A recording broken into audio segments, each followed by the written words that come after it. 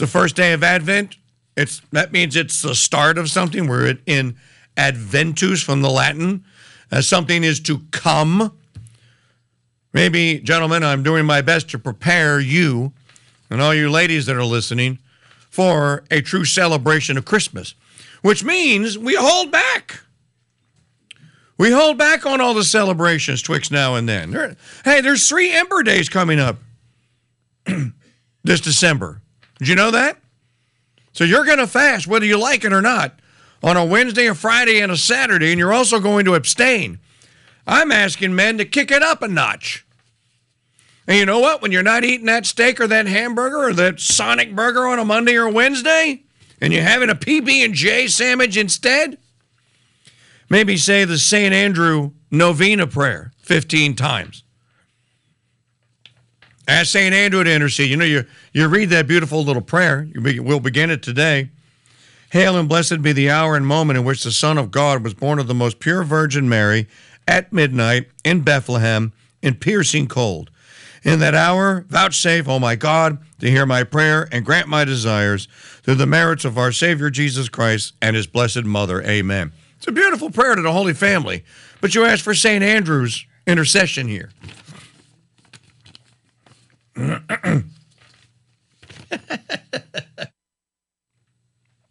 What do you mean I'm not the boss of you now?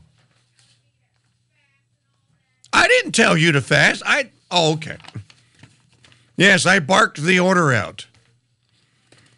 The irony here, back to Mr. Tom Rash, the irony here is, of course, is that enslavement of any sort, whether by another person, by a machine, or by an idea, is fundamentally contradicted by all that Wendell Berry espouses. Indeed, enslavement of another sort is what characterizes these feminist ideologues who fail to see the unfairness and irony of expecting others to sacrifice personal choice to political correctness. Berry's original essay and his response to Harper's letters should be required reading in all freshman English classes. Those of you that are homeschooling, maybe assign some Wendell Berry. What are people for? For English Lit next semester. Maybe a Christmas Epiphany holiday reading assignment. I suggest you get them to read The Reactionary Mind by Michael Warren Davis. We should be sold out of this book by the end of the day today. Get it. You know, you guys know I don't endorse a lot of books because I don't have time to read all of them. I talk to the authors, and I suggest that you check them out. This one I endorse. Well, there are going to be some things you're going to go, TKD, I bought the book and I disagree with Michael Warren Davis on page 48. Oh, okay. Did you write it down? Give yourself a medal? Sycophancy is not part of what it is that we're working for, guys. That's what they do.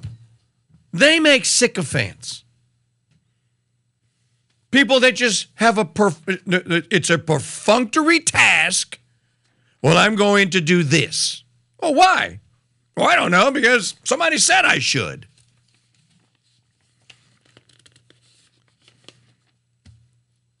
Continuing. Berry's original essay and his response to Harper's letter should be required reading in all freshman English classes and beyond, of course. However, it is likely that only the original essay will be taught, probably as an example of how blind a writer can be to the implications of his own words. Perhaps such pessimism is unwarranted, for Berry's other writings are beginning to make their way into that great marketplace of ideas. The freshman reader, and with our country's growing ecology movement, general interest should continue to increase also. That Wendell Berry is being read by more people is of great importance to us all, for we will ignore him at our own peril, because our lives are so circumscribed by the spirit of abstraction. It is especially important that this latest collection be read and contemplated, not only because we share Wendell Berry's love of light, air, water, earth, plants, and animals, human families and communities, the traditions of decent life, good work, and responsible thought, the religious traditions, the essential stories and songs, but also because we must constantly be reminded of what Paul Johnson calls the utter heartlessness of ideas.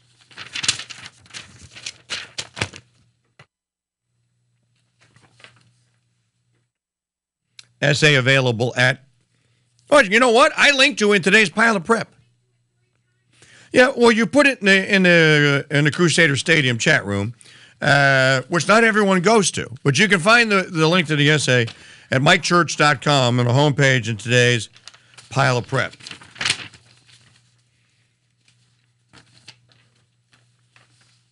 Yeah, there it is right there. crusadechannel.com/chat. Call in line telephone number 844-527-8723. We actually had calls earlier in the program. You guys missed it.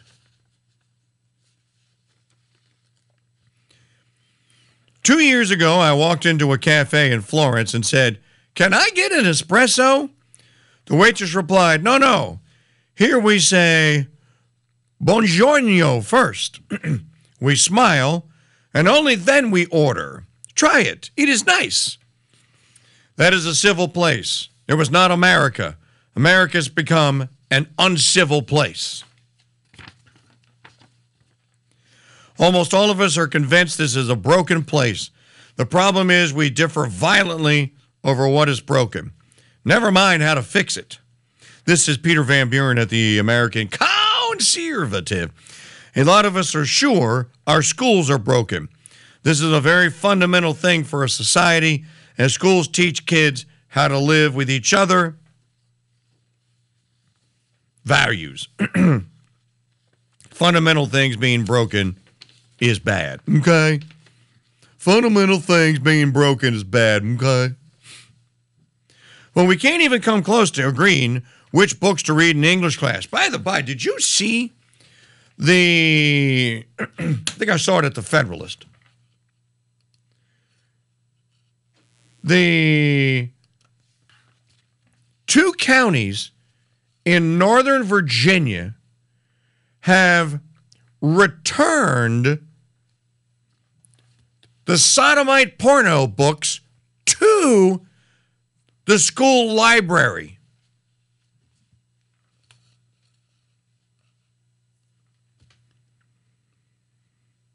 Do you see this? Let's see. It's in the pile of prep?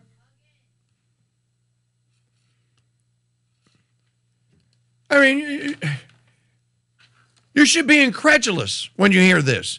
And you know what the librarian and the school board members said? We don't want people to think we're not for diversity. Pederasty and the promotion of pedophilia is now diversity. I mean, folks, you can't make this stuff up. I'm looking to see if I can find the essay at the. I know it was at the Federalist. Did you see it? Did you see it?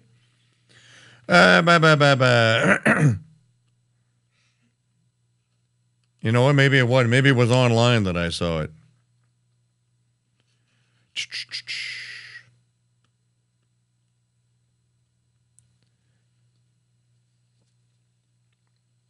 I don't see it. I know I read it, and I know it's happening. The book was returned. I'll have to wait till I get home tonight on my MacBook because I must not have put it in the pile of prep. Even though I read the story, I could have sworn it was at the Federalist. Maybe, you know what? It's at AM Greatness. That's where it is. It's at AM Greatness. AMGreatness.com.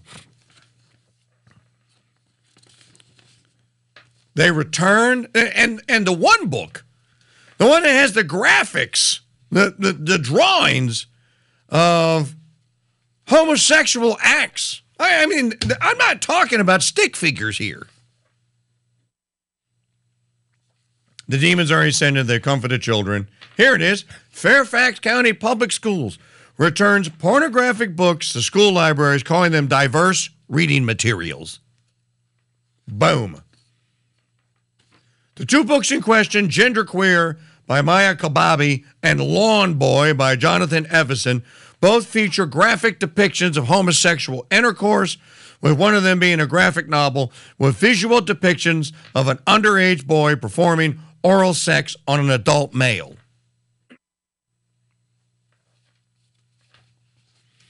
They were brought to national attention after a Fairfax County mother, Stacy Langton, brought both books to a public LCPS board meeting in September and showed them to everyone in attendance, denouncing the book's inclusion in school libraries for minors to read.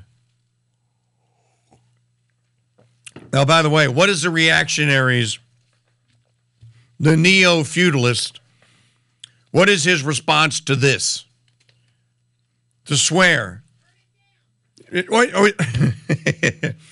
If I act here, I'll give you the response. If I asked Mrs. Maggie O'Connell right now, what happens if you, with your own eyes, because you left the back door of your house open, witness a black water moccasin snake going into your house through the back door? What is her response? Call animal control? No. A, call animal control. B, burn it to the ground. It would be burn the house to the ground. There's a snake inside. I don't know. I might join her in that. Back to the United States of America.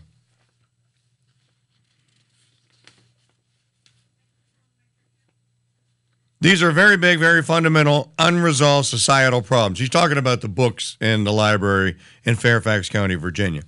I don't know of other countries with such problems. I don't know of any place so unhappy with itself it resorts to intellectual incest as a palliative. The result is schooling by ideology. The wealthy now choose among private schools tailored to their needs. Middle-class families buy their homes based on the public school that comes with them. You know, I've talked about this before and how ridiculous this is. You're going to make a decision on where you're going to buy your a home based on where a body of men have determined your children will go to school. This doesn't even make any rational sense. You don't really want to live there, but you're so concerned about education. Ooh, but I must have my public school education. That you actually consider and then act upon where to live so that your kid gets the best shot at an education.